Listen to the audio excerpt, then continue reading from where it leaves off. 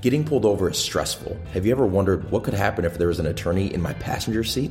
With Turn Signal, attorneys provide on-demand, face-to-face guidance to drivers during traffic stops and after accidents. The app records the interaction and connects lawyers to members of the community when it matters most. Whether you're an attorney trying to give back or a firm committed to increase access to justice, Turn Signal makes it easy. With Turn Signal, we can ensure that civil rights are protected for everyone, every time. For details, contact Turn Signal. That's TURNSIGNL, or find us online at turnsignal.com. Every action matters. Get Turn Signal today.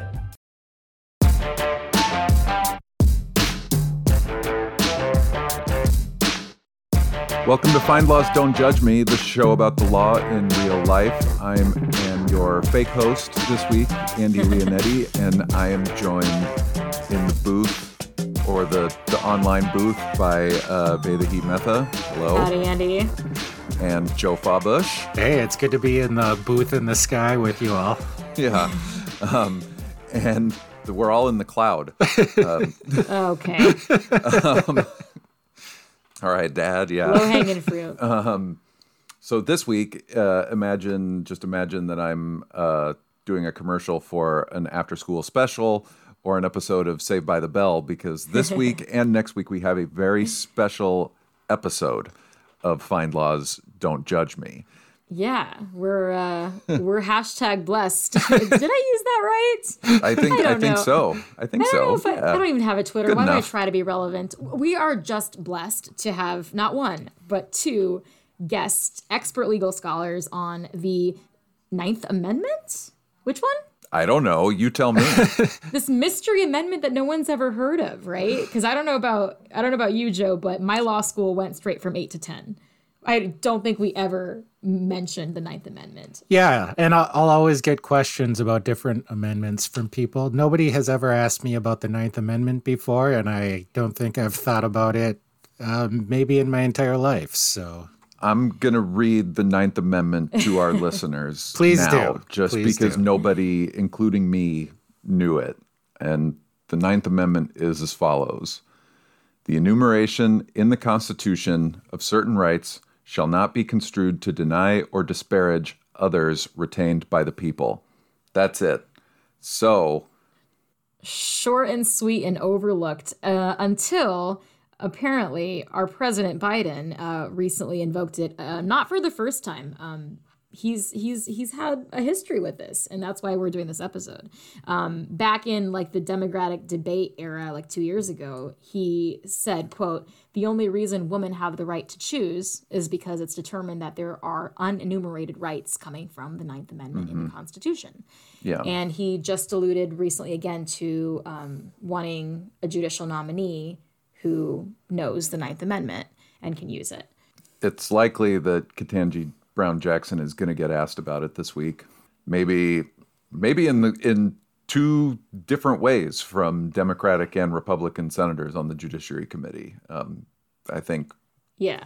And this amendment, it's a member of the Bill of Rights, but it's definitely one of the most overlooked amendments to our entire Constitution, up there with, I think, the third. You guys know the third. We probably should do an episode on the third amendment. Yeah, the two like redheaded stepchildren of the Bill of I don't Rights. know that one either. Oh, quartering. Yeah. the quartering nice. one. Yeah, the quartering one. Nice. Yeah, I love that one.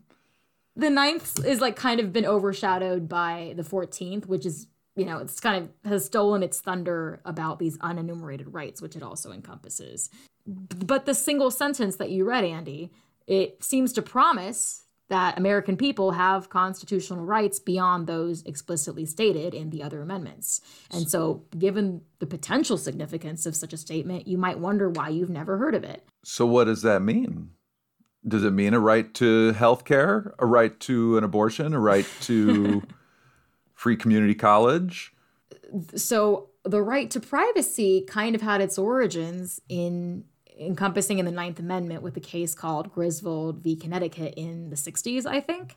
That was sort of about the right to contraception. And now, in the wake of the court calling on reopening Roe, a lot of people are, maybe scared about if Roe fails what's next? Is Griswold next? Are we going to lose our right to birth control? But yeah, that case in a concurrence, talked about the Ninth Amendment. It didn't rely on the Ninth Amendment and its holding, but a lot of people are speculating, like, okay, well, maybe if Roe fails and the 14th Amendment no longer provides this right to privacy, like maybe one would think that there is room for the Ninth Amendment. I don't know. Who knows? But basically, we're going to interview some professors who know more than we do, which is a very low bar. Yeah. So this week we will be featuring an interview that Vedahi very ably conducted with debatable Professor Randy Barnett of Georgetown Law School. And also stay tuned next week for part 2 of our interview series on the Ninth Amendment, in which Andy and I get to interview another special guest, Professor Brian C. Kalt of Michigan State Law, who talks about the Ninth Amendment in Congress and what the legislature should do with it. I do just want to say that it's not just us. The Supreme Court and a lot of other people don't know what to do with the Ninth Amendment either. And so it's very interesting to hear from somebody who has spent a long time and a lot of scholarship and has some ideas on what the Ninth Amendment does mean, what it has meant historically, and also ways that we can use it either as a check on the legislative branch, and how judges should be able to use it. So it's a really fascinating discussion, and I will put in a little bit of a note. It does come at you pretty fast, this interview, so turn up the volume and get ready to learn a great deal. So crank it up, listeners. Yeah, exactly. Yeah, rock out to this one, because this is a great episode, and I think you're all going to really enjoy it. Welcome to the first of our 2-part interview series on the Ninth Amendment. Today, I'm honored to introduce our guest, Randy E. Barnett, professor of constitutional law at Georgetown and the faculty director of the Georgetown Center for the Constitution. He's also a recipient of a Guggenheim Fellowship in Constitutional Studies, and notably, he argued the famous 2004 medical marijuana case of Gonzalez v. Rake before the United States Supreme Court, which I still remember studying in con law, and I don't remember that much from 1L, guys.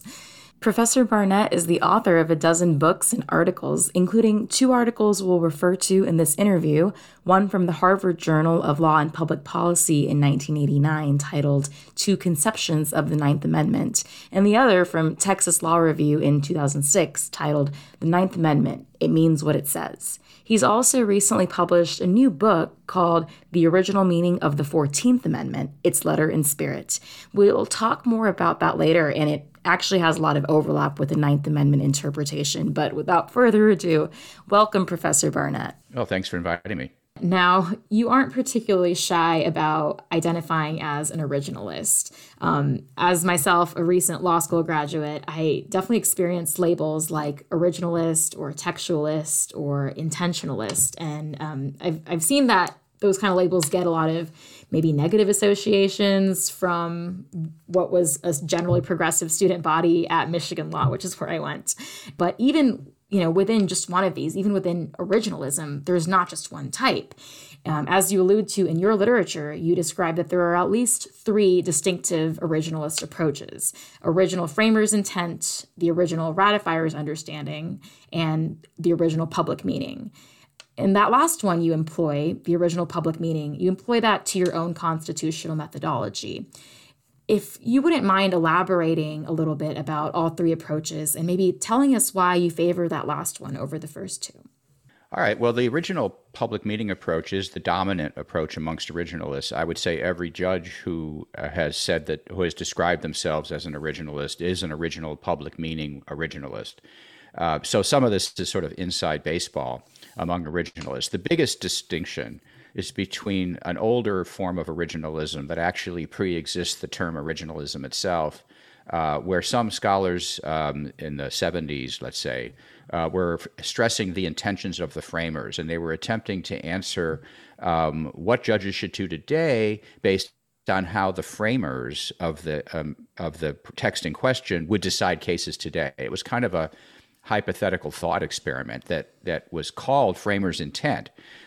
because the issue is you were supposed to carry the framers' intent forward to resolving cases today. So if, for example, the framers of the 14th Amendment did not believe fully in women's equality with respect to all things, therefore the amendment today should not be referred to, should not be interpreted as referring to women's equality. This approach to constitutional interpretation was largely rejected in the 1990s. It's actually quite a long, 20 years ago. It's amazing to me law professors still teach it to their students today. What has replaced it is original public meaning originalism, which is the view that what matters is the meaning the text had to the public at the time it was adopted. What would a competent speaker of the language have thought the information conveyed by the text was? So, for example, in the Constitution, the text refers to dollars. It says jury trials are available in suits that are greater than $20. Well, today, when we use the term dollar, we mean a Federal Reserve note. There were no Federal Reserve notes at the time this was written. What did dollar mean then? Well, dollar meant then the amount of silver in a Spanish silver dollar. This is not immediately obvious to today's reader, but if you were to think that when you read the text of the Constitution, it means Federal Reserve notes, you'd be misreading the text. It would not. That's not really what it says. The same thing is true with the term domestic violence.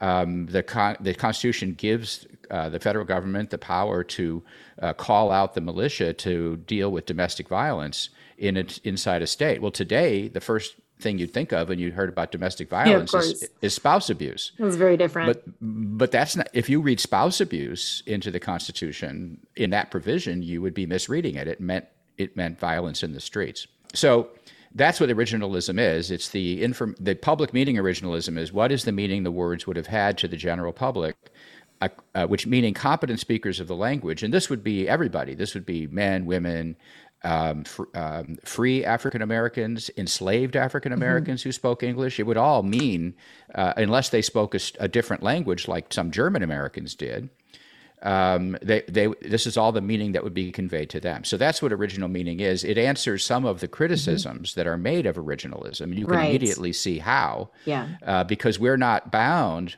by how the people who wrote the Constitution would have applied it in particular cases. It's our job to take the meaning they put into the text of the Constitution, and it's our job to apply it in particular cases. And I imagine another argument for employing the public meaning approach is that there's just more evidence as to what the public meaning was, instead of maybe trying to read the ratifiers or the framers' minds where there's not textual evidence of it. Yeah. One of the traditional objections to the framers' intent approach that was made in 1980 in an article in the Stanford Law Review by Paul Brest, who coined the term originalism, actually, something he was criticizing, was that we can't sum up all the intentions we can't discover, much less add them all together and reach some collective intention on the basis of individual intentions. Well, that's all true if what you're talking about is applications to particular situations, which is what we're called upon to do today. But if what we're talking about is their communicative intention, basically what information did they intend to communicate, well, you just look at what the meaning of the words were that they communicated.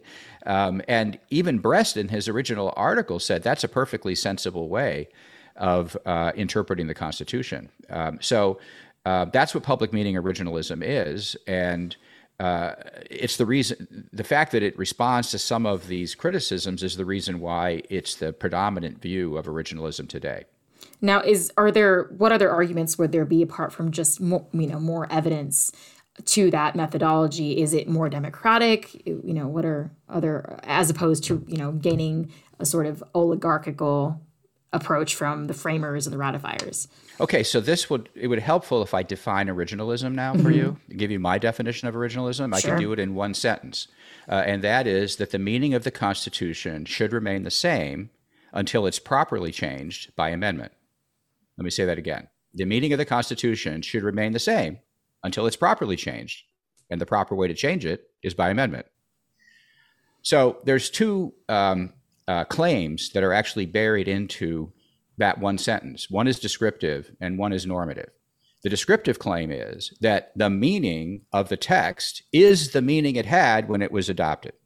That's a descriptive claim of how language works. It goes back to my example of what dollar means in the Constitution. It has the meaning it had when it was put in there. It meant a unit of silver equivalent to the Spanish silver dollar. That's what it meant. However, that's not the only part of that statement, because what it also says is the meaning of that original meaning should be followed by today's people who are called upon to apply the Constitution. In other words, the original meaning is one thing. Whether you should follow it, the original meaning, is a separate claim. That's a normative claim. So, for example, if you want to know what the Confederate Constitution read, the ordinary, you'd give it its original meaning, wouldn't you? I mean, there's all these provisions favoring slavery in the Confederate Constitution. Well, what it says is what it said when it was adopted. However, nobody thinks we should follow it today. And so the normative argument is separate. So what you asked me was, what are the normative reasons for following the original meaning of the text? Yes, exactly. Right. So once you've teased out the two claims, you realize one is descriptive and one is normative. Collapsing the two claims is confusing.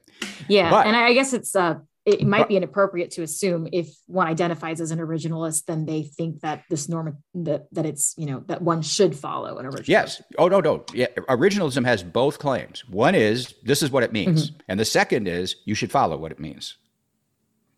So there are two claims, including normative. But now here's what I'm building up to.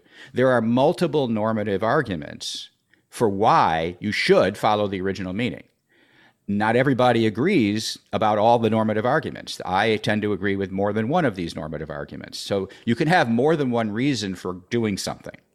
It could be a good idea for several reasons. And in fact, there are several normative arguments, one of which is maybe related to democracy, but only I don't think that's the strongest one.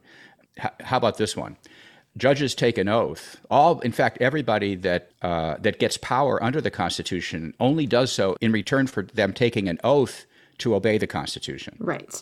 Give me this power, and I promise I will obey the Constitution. Well, what does the Constitution mean in that sentence?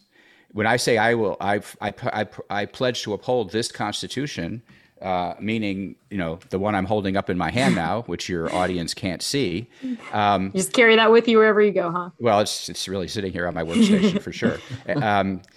So when I say I pledge to follow this Constitution, does it mean whatever I say it means? That would not be much of a pledge now, would it? Right. When you sign a contract, it's not to sign the terms that you're agreeing to. You're not just agreeing to whatever you would think the terms are. You agree to sort of what the objective meaning of the terms are. That's actually how contract law works. You remember that from contracts class. It also, by the way, in contract law, it's the meaning of the terms at the time of formation. That's the time. Right. That's the relevant time in contract law. Originalism is the same way. So everybody who takes an oath is committing themselves to follow the meaning of this text. And that oath would mean nothing if it was whatever was up to the interpreter or whatever was up to the person applying it. So the meaning has to be independent. And of course, the meaning is, the descriptive argument is that the meaning of this text is actually what it said when it was adopted. I do want to stress, though, it was adopted at different times in history. So it was changed. There's another thing we need to say about originalism that's really important, and that is that the Constitution we have today is not the Constitution of 1787. It's been amended 27 times, and it's been amended in extremely fundamental ways that have changed the nature of our government system. The first and earliest and most important changes were those in the Reconstruction Amendments, the 13th, 14th, and 15th Amendments, which changed the relationship of the states to the federal government, changed the relationship of the citizenry to their states. It meant that we now have federal protections of our fundamental rights against our states, which we didn't have before 1868. Secondly, later on, the right to vote was expanded. First, it was expanded in the 15th Amendment to African-American males, and then later in the 20th century, it was expanded to all females, whatever race. Second, in addition, an income tax was authorized. In addition, the Senate is no longer chosen by state legislatures, but it's chosen by popular elections by the people of each state. So the Constitution that is in effect today is not the Constitution of 1787. It's the Constitution as it has been changed. That is the one that we're called upon to say whether it is good enough to be followed. whether it is a constitution that is good enough to merit obedience on the part of those who take an oath to uphold it, and then not the Constitution of 1787. And that does get at some of the other objections to originalism, and that is that it was written by slaveholders, and it was written a long time ago, and various minorities and women were not adequately represented in the process then. All of those things are true up to a point, but they're somewhat irrelevant because the Constitution we have is not their Constitution. It's a fundamentally changed Constitution. Now, you mentioned this conception of the Constitution as frozen in time, and I think that's a view pretty regularly attributed to originalists.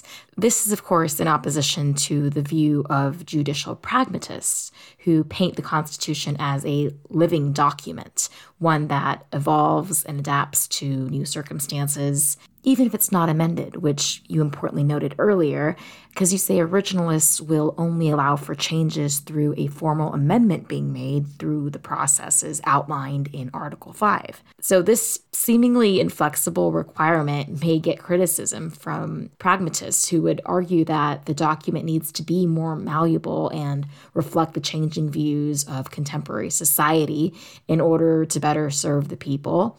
But in your book, The Original Meaning of the 14th Amendment, you sort of seem to quell these concerns to some degree. You say, okay, the original meaning of the 14th Amendment doesn't change insofar as it originally authorized the federal government to protect civil rights of citizens. That's unalterable, but what does change over time maybe is what the political culture has deemed counts as a constitutionally protected civil right. So it seems like even in your originalist interpretation, there is maybe room for the role of the Constitution to be more dynamic than on first blush. Is that right? There's two senses. The Constitution, the idea that the Constitution is frozen, is not necessarily helpful way of thinking about it. The text is fixed. The meaning of the text is fixed. That's what all originalists believe, regardless of which variation of originalist they may be. But that fixed text still needs to be applied to the present day circumstances that the people who wrote the text were probably or could very well have been unaware of, or maybe even disagreed about. The best example I like to use about this is a case called Bradwell versus Illinois, which denied a woman a right to practice law in the state of Illinois. Now, it's obvious that the question is, why did they do that? Well, the majority in Bradwell said the right to pursue a lawful occupation is not a right protected by the 14th Amendment. All right, well, it's not protected for anybody. It's not protected for women. It was not protected in the slaughterhouse cases for white male butchers. It's just not a protected right. This gets us to the subject of this podcast, which is unenumerated rights. Right. So it was an unenumerated right. It's not protected. All right. However, there were dissenters in slaughterhouse in the case that said that white butchers didn't have this right. And they said it was a right. And it was, in fact, being unreasonably restricted in the slaughterhouse cases decided the day before Bradwell. In Bradwell, all but one of those dissenters turned around and said that it was correctly, that right does exist, but it wasn't violated in the case of women because for a number of reasons. One is because women's natural place is to be in the home. It's not to be in the workplace. The other one was that under the rules of coverture, women's legal identity is joined with that of their husbands, and therefore they can't sign contracts. That's something an attorney must be able to do. So for all these reasons, the restricting women from practicing law was a reasonable regulation on the part of the Illinois legislature of that right. Now, there was a dissenting opinion in that case, which people don't remember because there was no opinion. There was a dissenting vote, and that was by the Chief Justice Salmon Chase. He argued that this did violate a woman's fundamental right to pursue a lawful occupation. In other words, he argued both the white butchers and women had the right, and it violated both of their rights. We are not bound by the concurring justice's view of women in applying a right to pursue a lawful occupation to women today. All their claims about women's natural state and all their claims about coverture, which no longer exists, don't bind us. What binds us is the letter of the Constitution they wrote, which clearly applies both to men and women alike. And that's something that even one of the justices then, Salmon Chase, understood. at the time. In 1873, he knew that, and we know that. And so that's the sense in which the Constitution is not frozen, because the application of it is going to be adjusted to changing our views of changing facts and circumstances. Right. And, and since you alluded to that time period, you talk, you have an extensive amount of scholarship on both the 14th and 9th Amendment, both of which involve enumerated rights. And just to recap for our listeners, in your book on the 14th Amendment, you say that it, again, profoundly changed the Constitution, gave the judiciary and Congress new powers to protect these fundamental rights of individuals from being violated by the states. But you argue, as you alluded to, with judicial interpretation that we're not bound by, you argue that the Supreme Court has long misunderstood or ignored the original meaning of the amendment's key clauses. So covering privileges, immunities, due process, equal protection, everything that we're familiar with. And you contend that this amendment was actually the culmination of decades of debates about the meaning of the antebellum Constitution from abolitionists that were putting forth arguments from natural rights, the Declaration of Independence, and the common law. Now, in this methodology, I think you also utilize public meaning originalism in your analysis for the 14th Amendment, right? Similar to your 9th Amendment articles. And so I'm wondering, can you tell us more about how your scholarship with the 9th Amendment plays sort of hand in hand with the analysis and methodology that you used for the 14th Amendment? Sure. Well, first of all, when I was a law student, I became completely turned off of constitutional law, because every time I got to one of the parts of the Constitution that I thought were the good parts, I would turn the pages of the casebook and see that the Supreme Court had basically said, well, that doesn't mean what it appears to mean. Including the Ninth Amendment. Including the Ninth Amendment. Yeah. So the Supreme Court basically said the Ninth Amendment doesn't mean anything, or it doesn't have any effect, or it's a platitude, as though the founders would create a whole constitutional amendment around a platitude.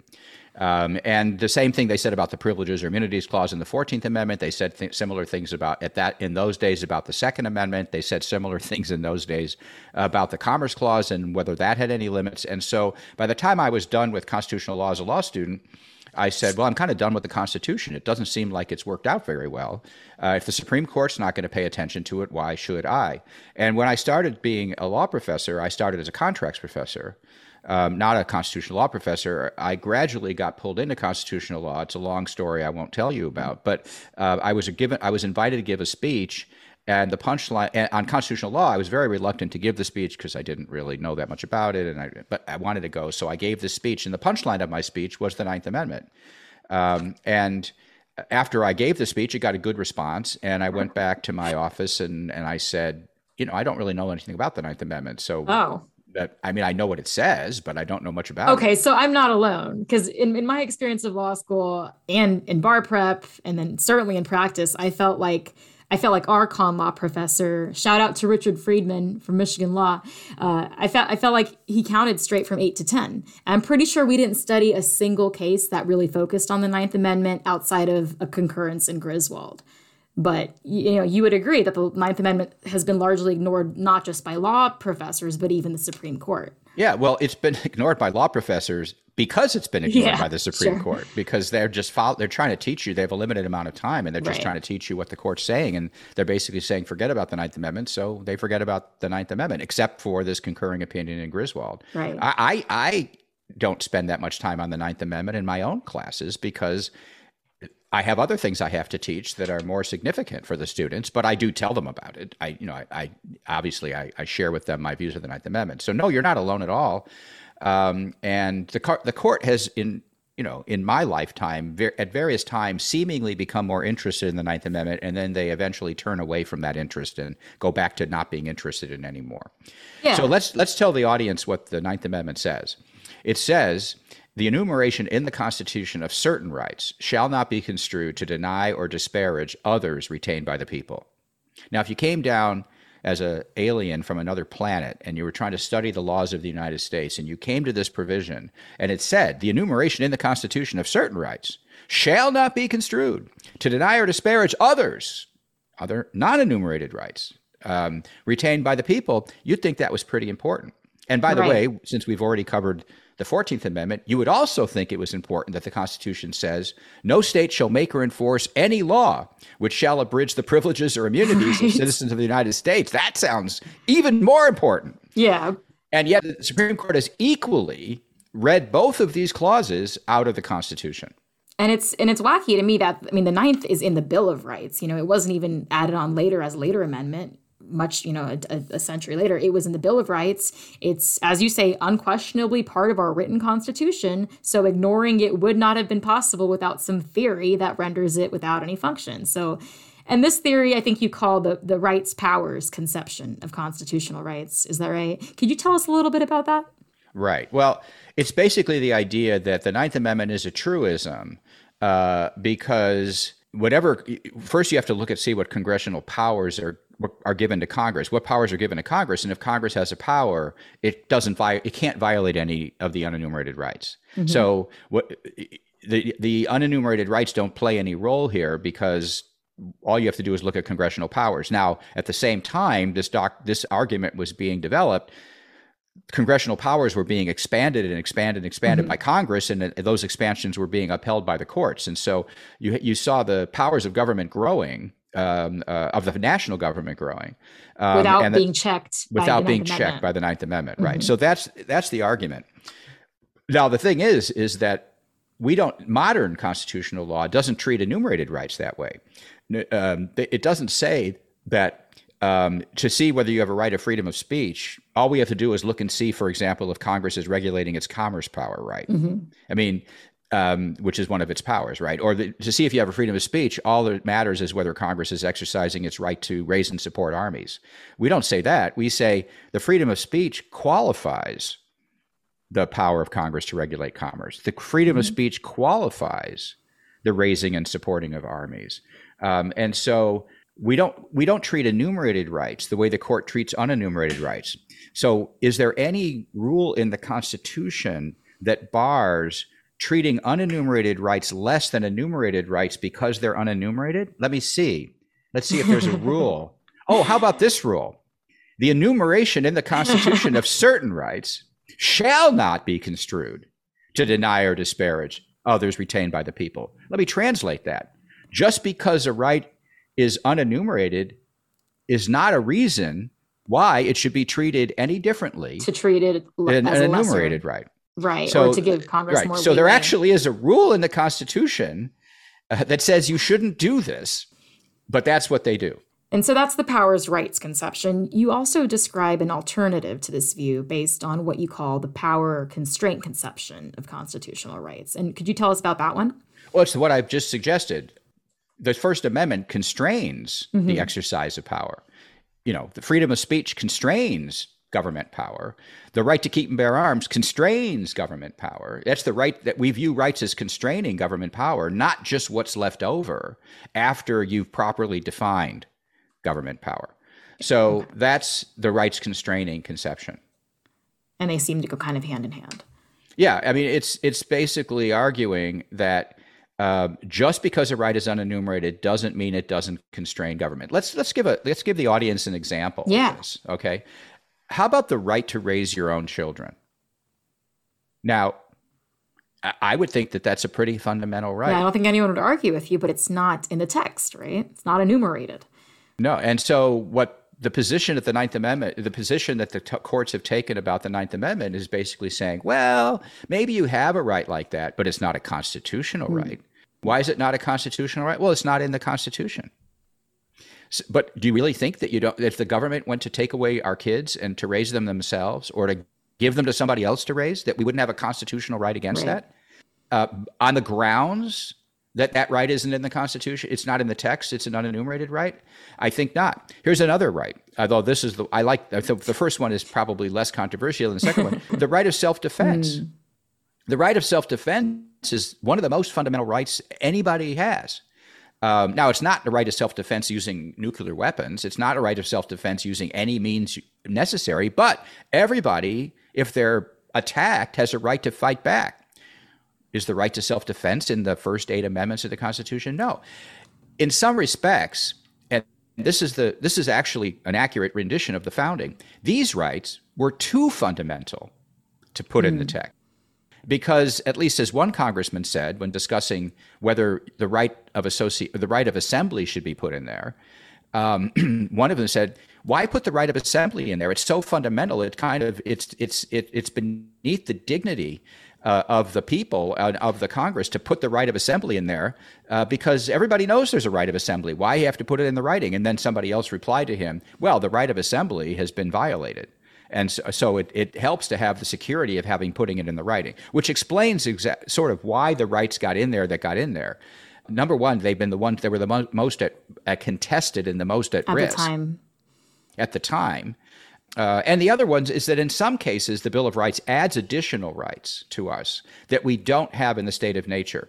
So let me go. This requires me to go back and talk about what are the rights retained by the people? What is the original meaning of the rights retained by the people? And there's scholarly disagreement about this question. I need to tell the audience that. So from now on, you're just going to hear my view of what the original meaning is. But in my view, the evidence is pretty overwhelming that the rights retained by the people is a reference to natural rights. Natural rights are the rights we all have government before we form a government. Think of human rights, like the right to be free from torture. We call that a human right. That's a right that precedes government. It's independent of government. Governments exist to protect our rights, but the government doesn't create those rights. Okay, those are the rights retained by the people. Retained when? Retained when they enter into civil society, when they enter into a social compact with a government. They retain these fundamental natural rights, like, for example, the right of self-defense, like, for example, the right to raise your own children, like, for example, the right to marry. These are all rights you had prior. The right to marry, by the way, originally meant the right to procreate. The right to procreate was one of these rights you had, and you enter into a civil society to better protect these rights, not to violate them. That's what the rights retained by the people are about. However, those are not all the rights we have. Those are not natural rights. Are not all the rights we have in a civil society. We also have additional rights that government creates, in most cases, to better protect our natural rights. The most obvious example of this is the trial by jury, the right to a jury trial. There's no right to a jury trial in the state of nature. There's no right to a jury trial before there's a government. But the right to the jury trial is put in the text of the Constitution, and it needs to be in the text of the Constitution because it's being created by the Constitution as a way of protecting our rights so that you won't have your rights taken away from you except by the due process of law, which would include a jury trial. And so some of the rights had to be put in the Constitution because they were not rights retained by the people. And all the Ninth Amendment says is that if it's one of the rights retained by the people, it doesn't need to be put in the Constitution to be a fundamental right.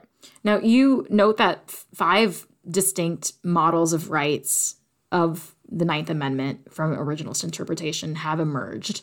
The state law rights model, the residual rights model, the individual natural rights model, the collective rights model, and the federalism model. You say the first 2 of these models, the state law and residual rights models, they lead to the conclusion that the Ninth Amendment is, as you said, a constitutional truism with no practical significance in adjudication. And that under the collective rights model, the third one, the amendment still has a very limited scope. And instead, you advocate for both the individual natural rights model and the federalism model, because you say that they accord the Ninth Amendment a significant role in constitutional interpretation. Could you give us at least a summary of these last 2 that you advocate for? Sure. Well, in a way, I kind of already did. I previewed that. Exactly. So, which is what reminded you of, exactly. of the question. And that is that, and this is a claim about what the evidence shows about the original meaning of these words in the text. This is not a claim that I like this and therefore the Constitution says this. It's because it's a claim that this is what these words meant. Rights retained by the people, when you look at the evidence, is a reference to natural rights, and what natural rights are the rights we have these are fundamental human rights we have before we found government, and the rights we form government to better protect than we can ourselves without government. So to appreciate whether I'm right or not, you have to look at the evidence. And in that Texas Law Review article, the Ninth Amendment, it means what it says. I summarize these models, and then I go through at that time, the available evidence of the original meaning that I was aware of, and I ask which of these models does this evidence fit, and which of these models does this evidence contradict, and then which model explains most of the evidence, more of the evidence than any other model, and I think it is the individual rights model. And so the individual rights model and the federalism models afford a bigger role for the Ninth Amendment in constitutional. They have that consequence. I'm not advocating for them because they have a bigger role. I'm saying that was my question. Yeah, the Ninth Amendment has a bigger role because these models are closer to the original meaning than the competitors are. And so that's why we should recognize that the Ninth Amendment may have a bigger role. I see. Okay. And, and you describe that the history of the Ninth Amendment interpretation as relatively recent in interest, gaining interest around starting maybe in the 80s or so. So what happened in the late 20th century to start up a new interest in Ninth Amendment interpretation? What happened was a fundamental shift away from evaluating legislation on the basis of what the scope of legislative power is, to basically saying legislatures have essentially unlimited powers, except where there's an enumerated right. And you may remember from law school something called footnote 4 of a case called United States versus Caroline Products, which is the most famous footnote in the history of the Supreme Court. That's the milk case, right? It is indeed. I remember something from law school.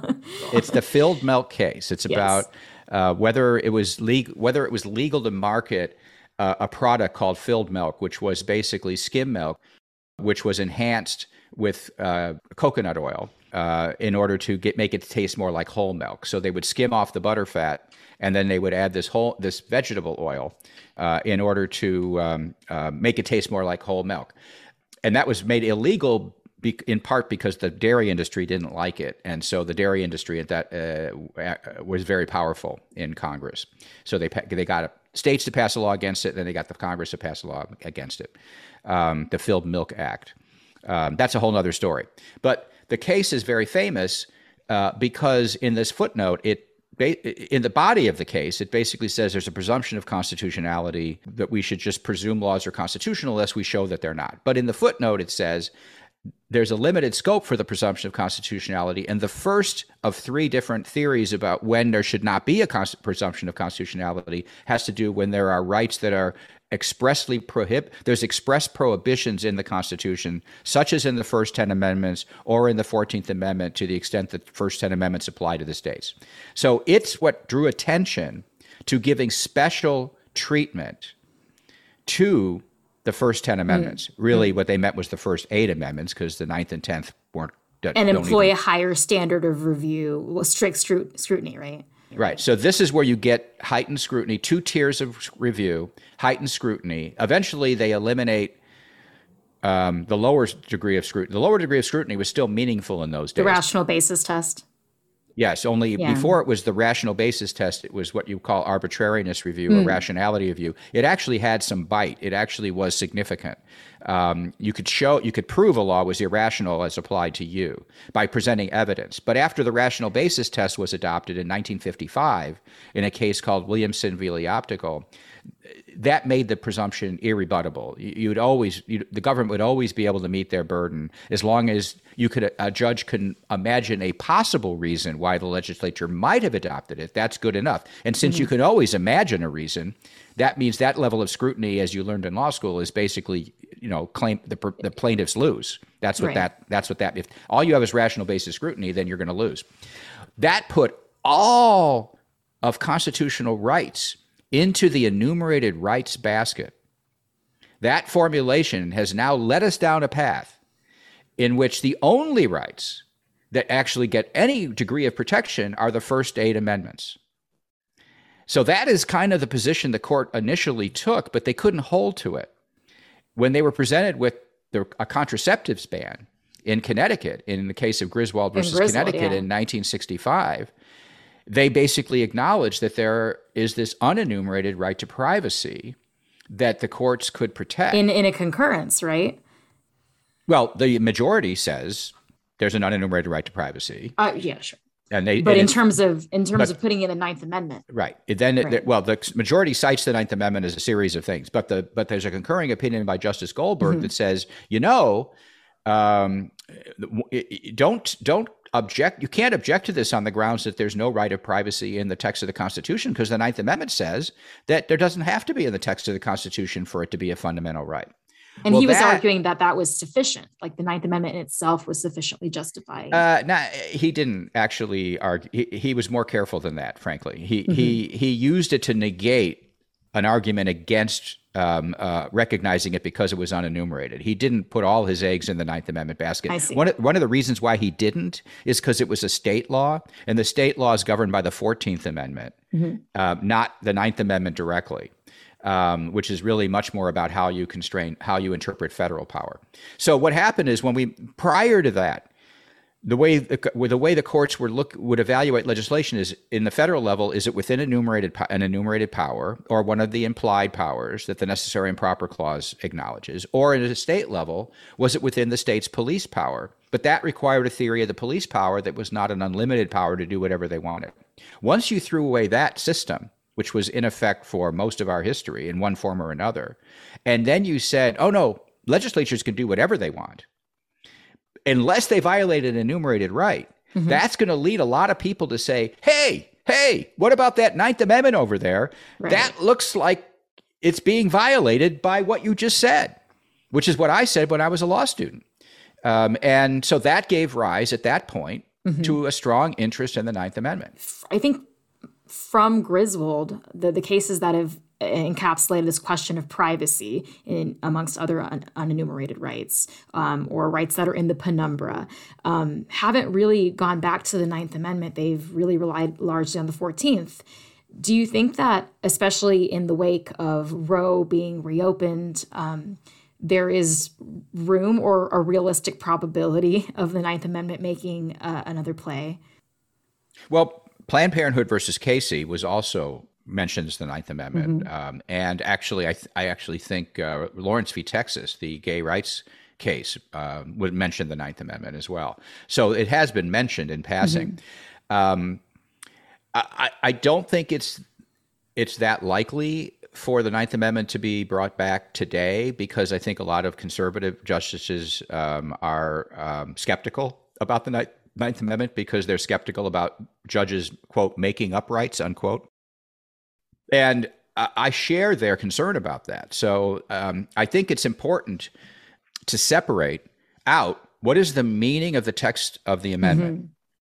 That's question number one. And the question number two is, what should judges do about it, right, if anything? Because the amendment doesn't say anything about judges. It just says these are rights and they should not be denied or disparaged.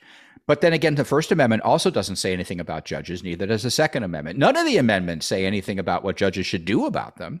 That's a separate question that relates to judicial competence and whether the express recognition of a right is the best way of by judges is the best way of protecting the right against the legislature. It may or may not be. You might ask, well, how are you going to protect it if judges don't protect it, right? That would be an obvious question. Well, judges should keep these rights in mind. I think they should, my view, my approach, which is not is the approach that existed before Caroline Products. And that is that we should really be looking at the scope of legislative powers. We should really be looking at the scope of federal power under the Constitution, under Article 1, and see whether a law is proper to the exercise of one of those powers with these rights in mind. So the rights are there in the background. They are important because they argue for a constrained view of power, but we should really be focusing on whether something is really within the competence of a legislature to do, rather than look at, take a right and basically say, if there's this right, legislatures can't do anything about it. Let me just say one more thing about this. There is a standard misconception in the general public, and amongst some of us in law when we're not thinking about it really clearly, and that is to think that if you have a right, a constitutional right, you automatically are going to win.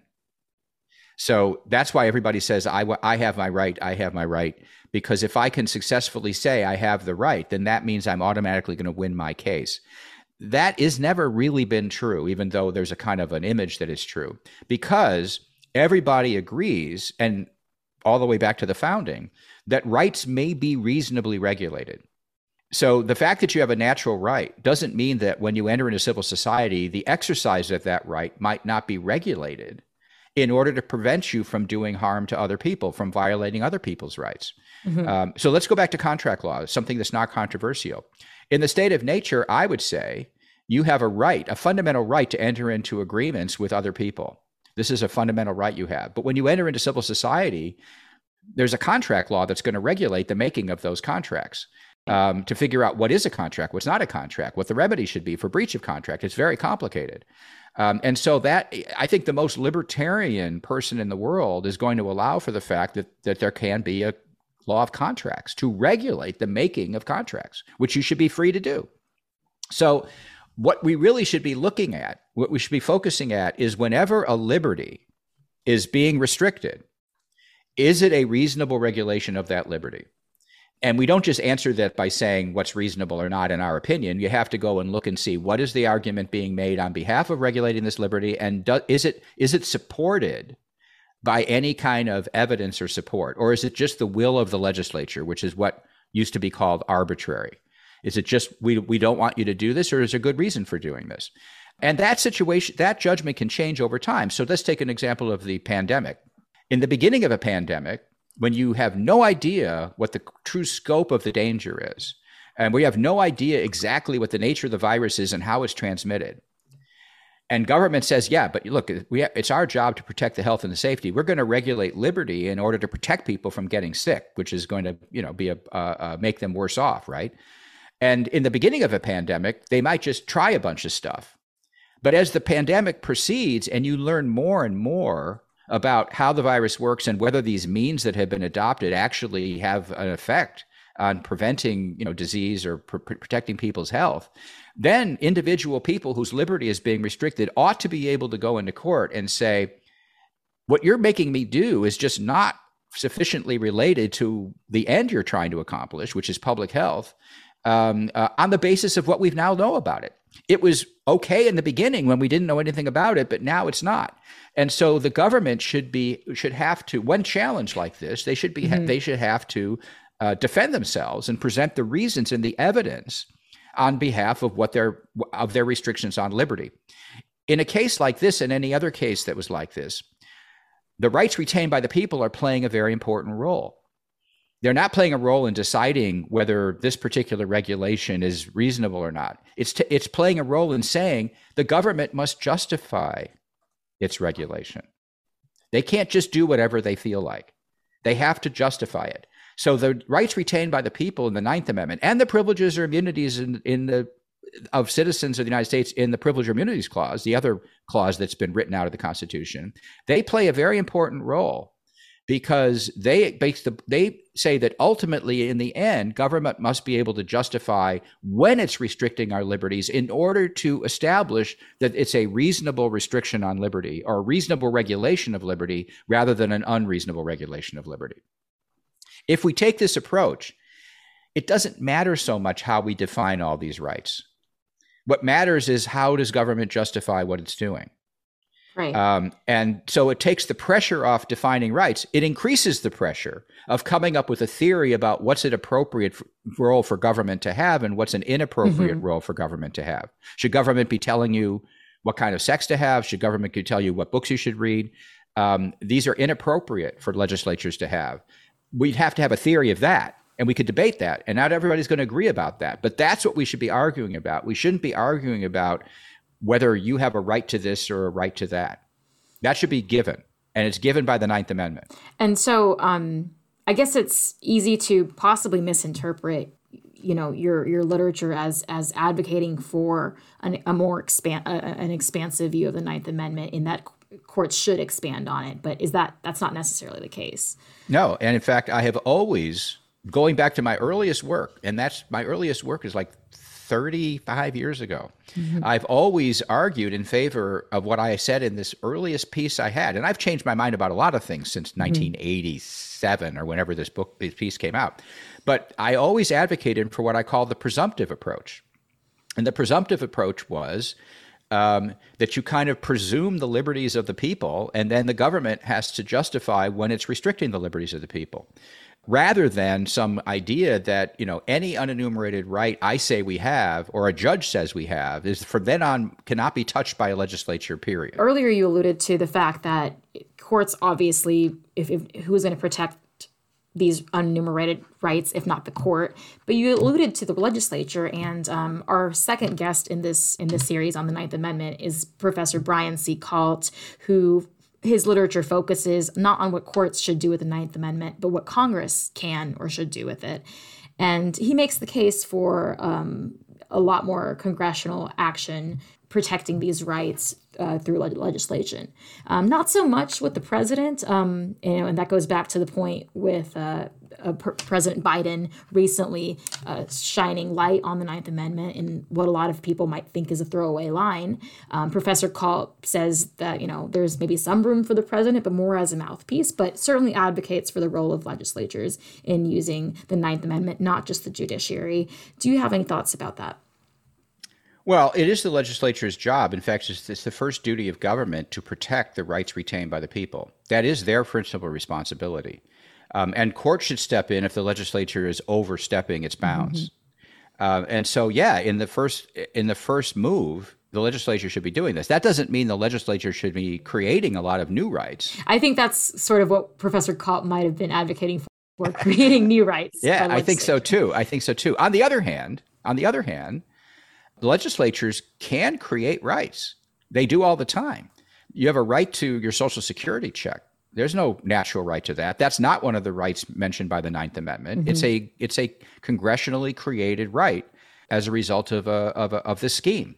So there's nothing. Congress has lots of powers to create rights without the Ninth. They don't need the Ninth Amendment for that.